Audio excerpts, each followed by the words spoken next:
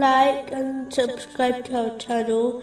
Leave your questions and feedback in the comments section. Enjoy the video. Continuing from the last podcast, which was discussing chapter 103, verses 1 and 2. By time, indeed, mankind is in loss. Specifically, it was discussing a narration found in Sahih Bukhari, number 6514, which warns that one's wealth and family will abandon a person at their grave, and only their deeds will remain with them. It is important to understand that only the wealth one sends forward will benefit them. This can be achieved by spending on fulfilling one's responsibilities, such as the education of their children. All wealth spent incorrectly will become burden for the owner and may well lead to their punishment. Those who withhold the obligatory charity out of greed have been warned of dreadful punishments. For example, a narration found in Sahih Bukhari, number 1403,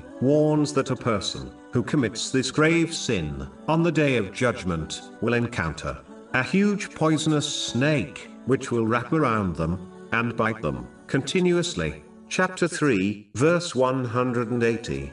And let not those who greedily withhold what Allah has given them of His bounty ever think that it is better for them.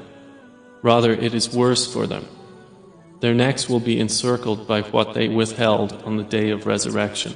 In another narration, found in Sunan Abu Dawood, number 1658, on the day of judgment, the gold and silver a person owned will be heated up in the flames of hell, and their bodies will be branded with it. Any wealth left behind by the deceased will be left to others to enjoy, while the deceased is held accountable for collecting it. It is important to note, if a person knowingly leaves wealth to someone who is not fit to possess it, and thus misuses it, then the deceased may well be held accountable for this also. Conversely, if one leaves wealth behind to someone who spends it correctly, then the deceased will face much regret on the day of judgment, when they observe a great reward for their wealth being given to the one who spent it correctly.